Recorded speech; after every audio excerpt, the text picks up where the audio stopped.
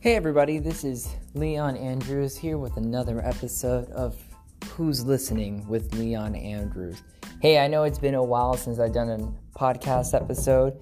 Things have been, things have been crazy, but I've been falling away from the podcasting and focusing more on the writing lately, which has just been phenomenal. I actually have been blogging the last few months now since you guys last heard me, and everything has been going swimmingly, and it's actually has garnered some following, and I should honestly start mixing the two together now, right? I should have a little bit of synchronicity with the podcast and with the blogging, right? I mean, that would be the smart way of doing it. But I wanted to do a new podcast episode for the simple fact that, hey, I've been talking about my fiance. I have mentioned my fiance on a number of occasions on this podcast. I have mentioned that her profession and how she helps people, etc. And I have to post this episode and do this episode out of the obligation that this is literally the last few days that I am a bachelor. Technically a bachelor, and she a bachelorette. Because we've been living together for a number of years already. We've been engaged for a year now. And in the next few days, she and I will be married. So I felt that it was apropos to make an episode about that.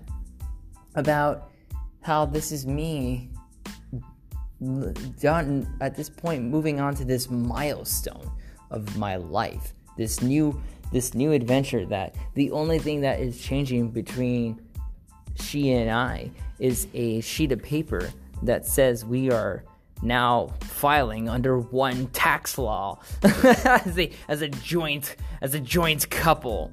We hit this new milestone of life and adulthood, and we're getting married this weekend. And it's been a really interesting journey that has led up to this point with the situation of the COVID-19 being a absolute nuisance.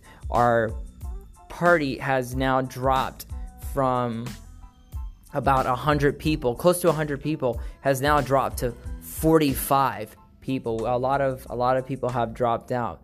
The only people in my side now at this point is my most immediate family, which is including my father, stepfather, mothers, and brothers. And hopefully, some of my uncles make it. I'm looking forward to this.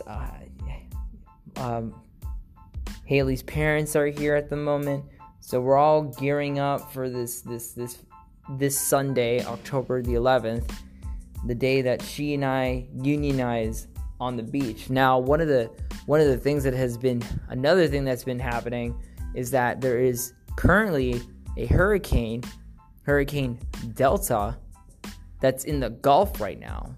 And of course, we're on the Gulf side of Florida.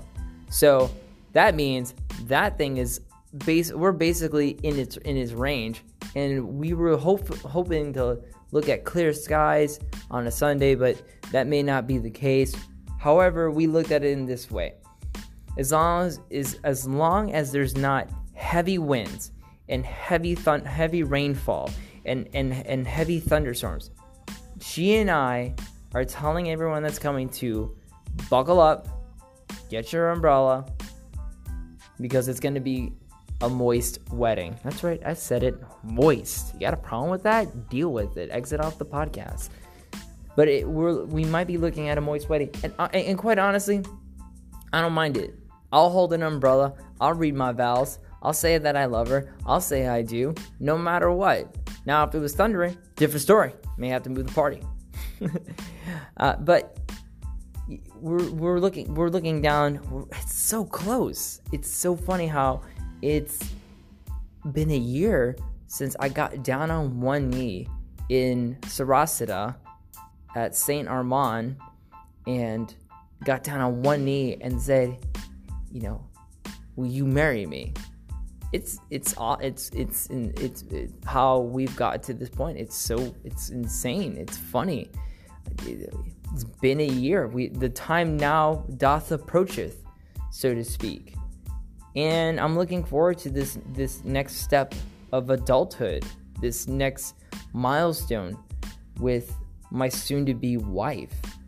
And she's got so many things going on right now, and she's getting just great opportunities. She's got a book. It's published. It's about tattoos and how tattoos affect how they affect the body and how the body works.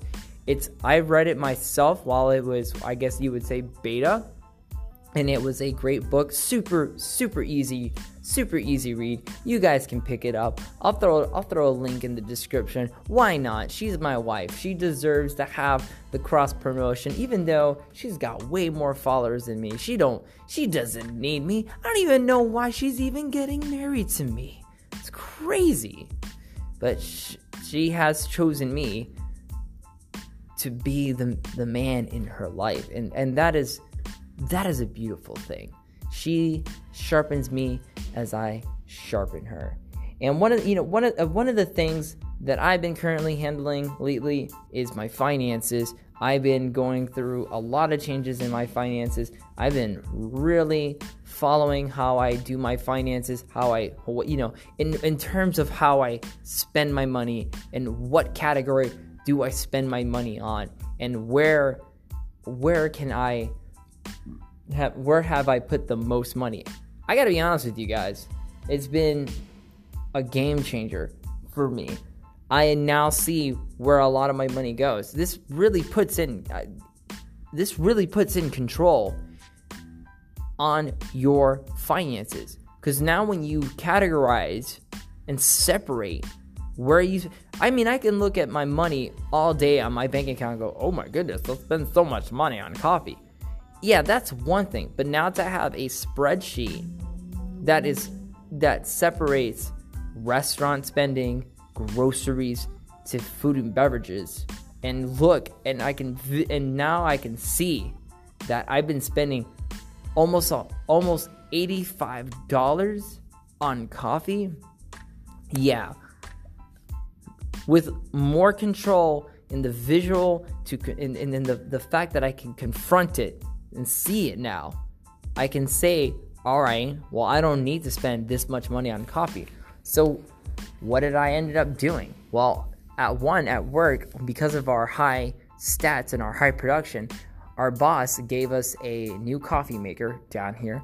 So now I don't have to go out to a coffee place to get coffee. I can make coffee here, and that's great.